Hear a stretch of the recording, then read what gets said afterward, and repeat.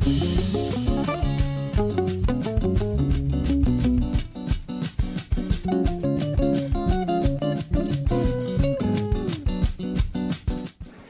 ultimate test of a true leader is one who can glance over their shoulder to see if there are followers. Bullying is serious business.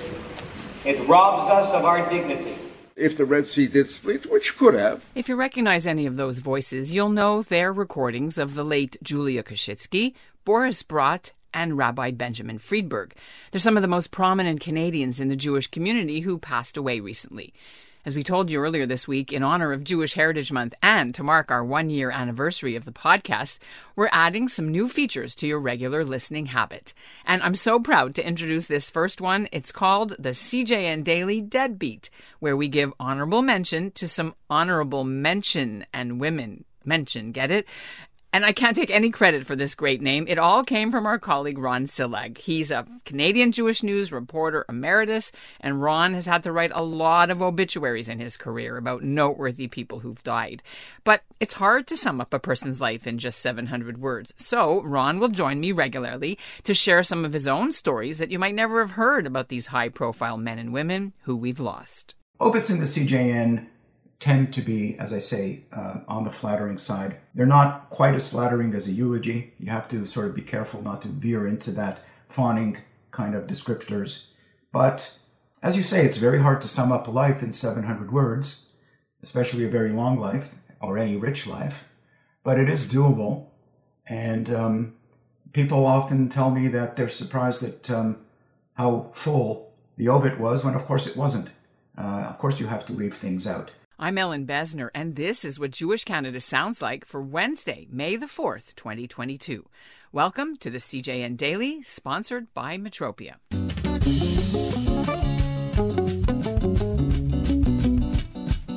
On this episode, we'll discuss Boris Brott, Julia Koschitzky, Malcolm Lester, Rabbi Benjamin Friedberg, plus Alex Eisen and Marcia Koven, and what it takes to write obituaries for the CJN. That's all coming up, but first, here's what's making news elsewhere in Canada right now. I'm Marnie Bondar in Calgary, Alberta, and this is what Jewish Canada sounds like. There's a little bit of Israel now in the dugout of the Toronto Blue Jays baseball team. It's on the iconic blue jacket, which the players get to wear anytime one of them hits a home run, and then they come back to the dugout for high fives. The jacket ritual was first introduced last year by the team's interpreter because so many players come from many countries. This season, one of our eagle-eyed CJN readers spotted the word Israel on the jacket, so we reached out to the team to find out who it was for. And the answer is nobody. According to Dan Schulman, the Jays play-by-play host, who is Jewish, the Israel badge isn't actually for anyone specific, even though the president, Mark Shapiro, is also Jewish. Schulman says they have 30 countries on the jacket now, and they're going to add even more, and it was, quote, just a case of people involved trying to be inclusive and think of all the countries that represented both the team and the city as well as they could, unquote. And now stay tuned for this important commercial. From award-winning journalist Marcia Liederman comes Kiss the Red Stairs, a compelling memoir of Holocaust survival, intergenerational trauma, divorce, and discovery that will guide readers through several lifetimes of monumental change. Marcia was 5 when a simple question led to a horrifying answer. She asked her mother why she didn't have any grandparents. Her mother told her the truth. The Holocaust. Decades later, her parents dead and herself a mother to a young son, Marcia begins to wonder how much history has shaped her own life. Reeling in the wake of a divorce, she craves her parents' help. But in their absence, she is gripped by a need to understand the trauma they suffered, and she begins her own journey into the past to tell her family stories of loss and resilience. Kiss the Red Stairs, available now wherever books are sold. And we're back, and I'm thrilled to bring on Ron Sillag as we dive right into the deadbeat. Welcome. Well, thank you for having me, Ellen. We have a lot of people to talk about. It's been quite a bad month. We had 2 very prominent deaths in the Canadian Jewish arts community over the past few weeks. One, of course, was Boris Brott, and the other was Malcolm Lester. Malcolm Lester had been ill, and his death, while tragic, probably wasn't a surprise. But Boris Brott's was, and it raised a lot of eyebrows, and it shocked a lot of people because Boris was neither old nor sick, and he died a very tragic death after being hit by a car in a hit and run, I believe, in Hamilton. And that certainly made a lot of headlines around the world. Boris was a consummate musician. He was a violinist, and he had his finger in every pie, it seemed, in music. But of course, he was best known as a conductor, both in Montreal and Hamilton. Much loved, too. And conductors aren't always much loved. They tend to be temperamental, explosive, and very emotional people. Boris was the exact opposite. He was warm, and he treated everybody the same, which was just, he was an amazing guy. I met him a few times. Next, you wanted to bring up Malcolm Lester, who was probably best known for a book that he didn't write, but that he published.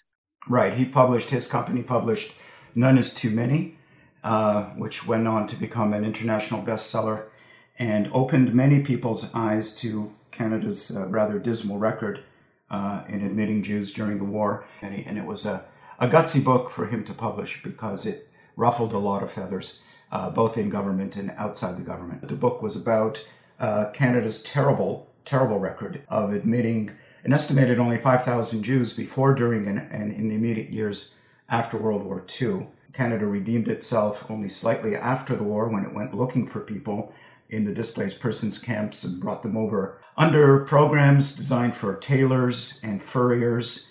But its record is summed up in the title, which is often misattributed to the Minister of Immigration at the time, sometimes even to Mackenzie King, which is incorrect. It was an unknown immigration official who, when reporters asked how many Jews Canada would admit, the response was none is too many. And I don't know if it's known about Malcolm, but he wanted to be a rabbi.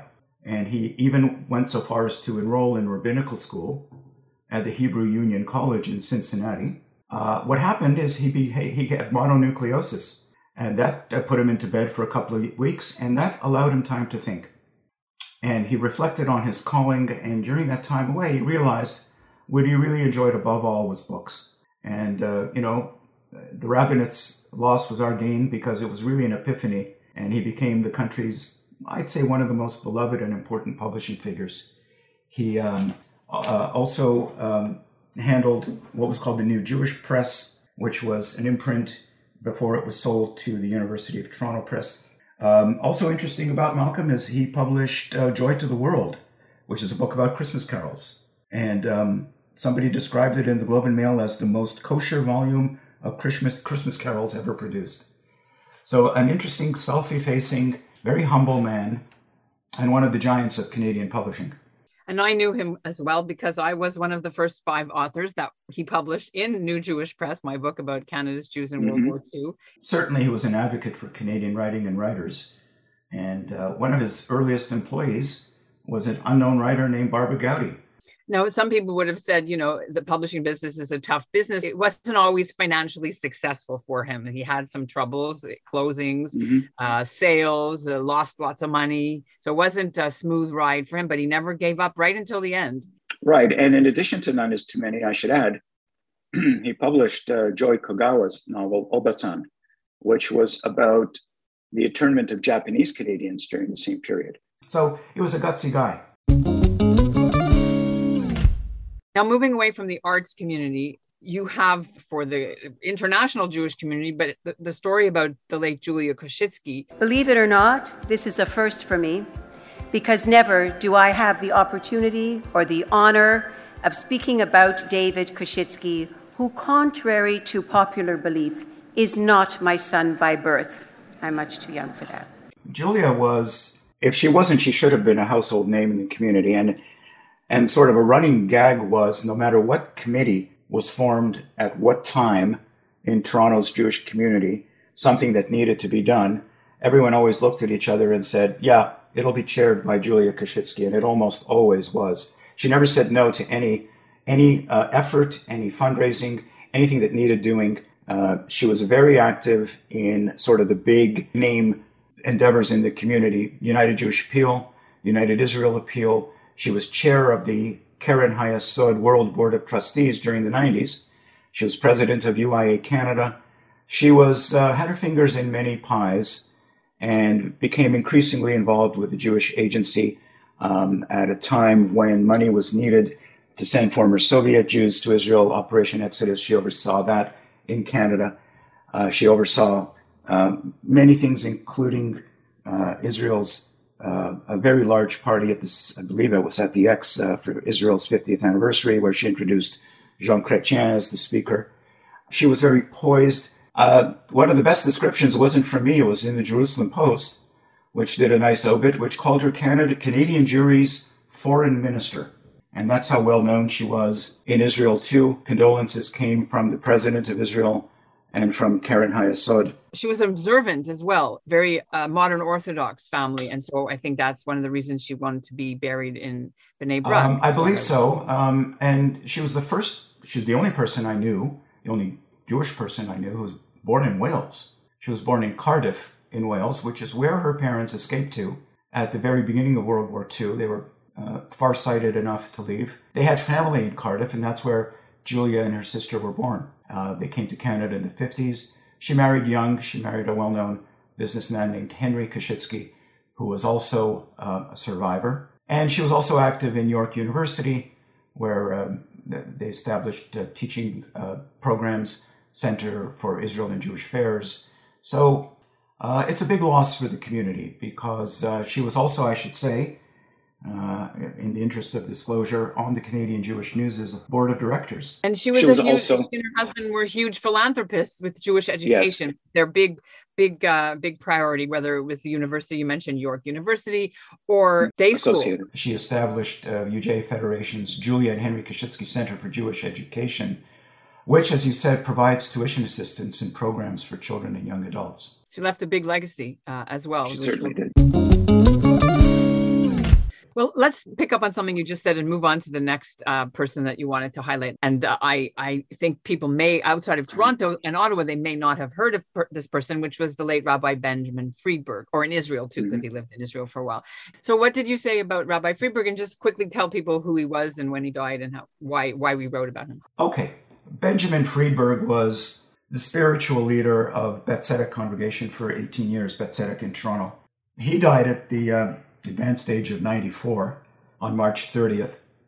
The reason the CJN did this obit, well, obviously he was well known. He was the rabbi, he led the congregation, Canada's largest conservative congregation. Rabbi Friedberg took over Beth Tzedek at a very fractious and sensitive time in the, I believe it was early 1970s when the synagogue was going through a real split, and it was a very contentious departure of its previous rabbi, Stuart Rosenberg, who was in a contractual dispute with the synagogue. And it ended in lawsuits. It was quite ugly. It rankled the community and the congregation for years. I said in my obit it threatened to split the congregation into two warring camps. I don't think I pulled my punch there. It didn't threaten to split the congregation. I think it did. And Rabbi Friedberg was dropped into a very difficult situation. And he helped, as I said in the obit, calm the waters. And over time, he did pull the synagogue together back into sort of as singular a unit as he possibly could. And he was a man of great honor and dignity. I think that's what he imparted. Most of all, he carried himself with a great deal of dignity, and he was a very learned man. What he resisted, of course, at the synagogue was egalitarianism, the role of women. He was honest about it. He said he wasn't going to do it. But then, after his departure, the synagogue worked toward becoming fully egalitarian. I don't know how he viewed that. His reasoning for not allowing women, for example, to have aliyot was not so much that if women had aliyot, Judaism would spiral downward into something. He was opposed because he thought that this was not coming from a Jewish place, the role of women, that it was coming from a liberal American ideology of feminism instead of Judaism.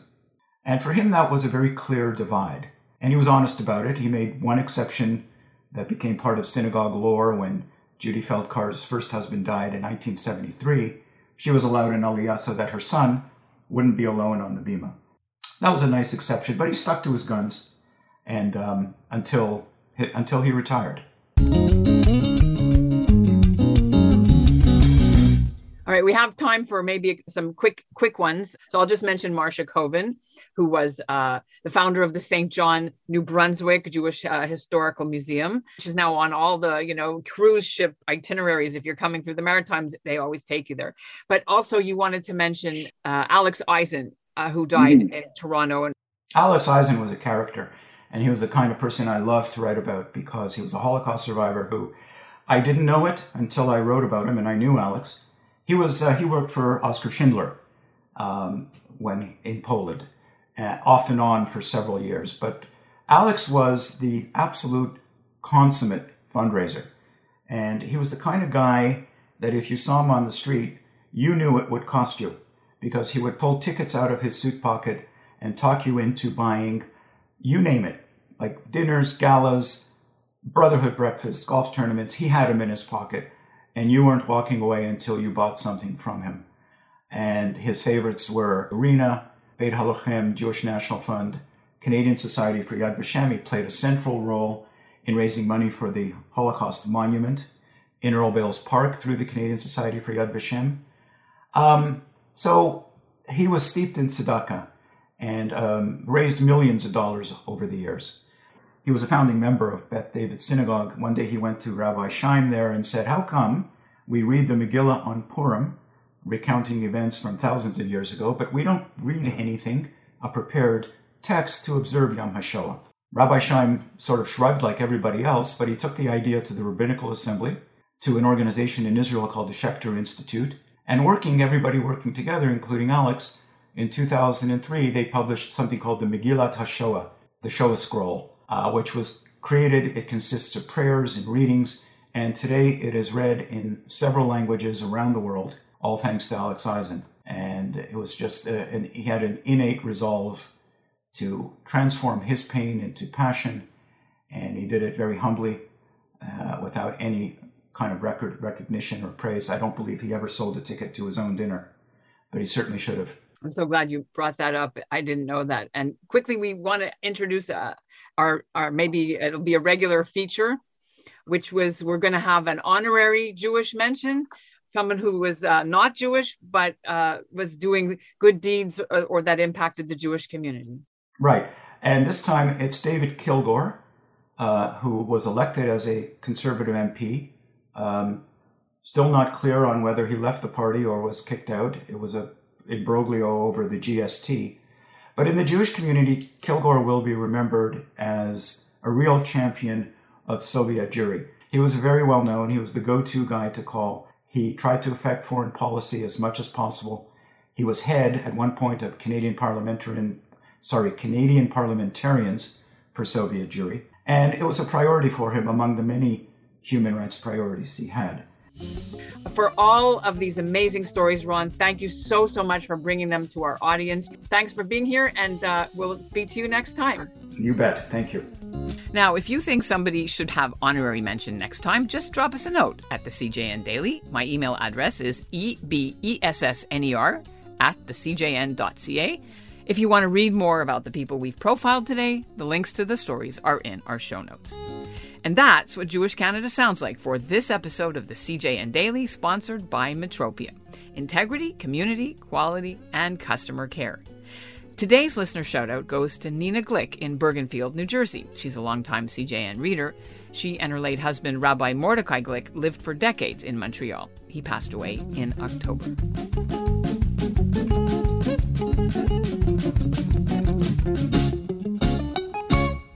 This episode has been brought to you by Looking Back, Moving Forward, 160 Years of Jewish Life in BC. Published by the Jewish Museum and Archives of British Columbia for their 50th anniversary, this elegant volume is a once-in-a-generation collection of Jewish life and history throughout the province. Order your copy today at jewishmuseum.ca.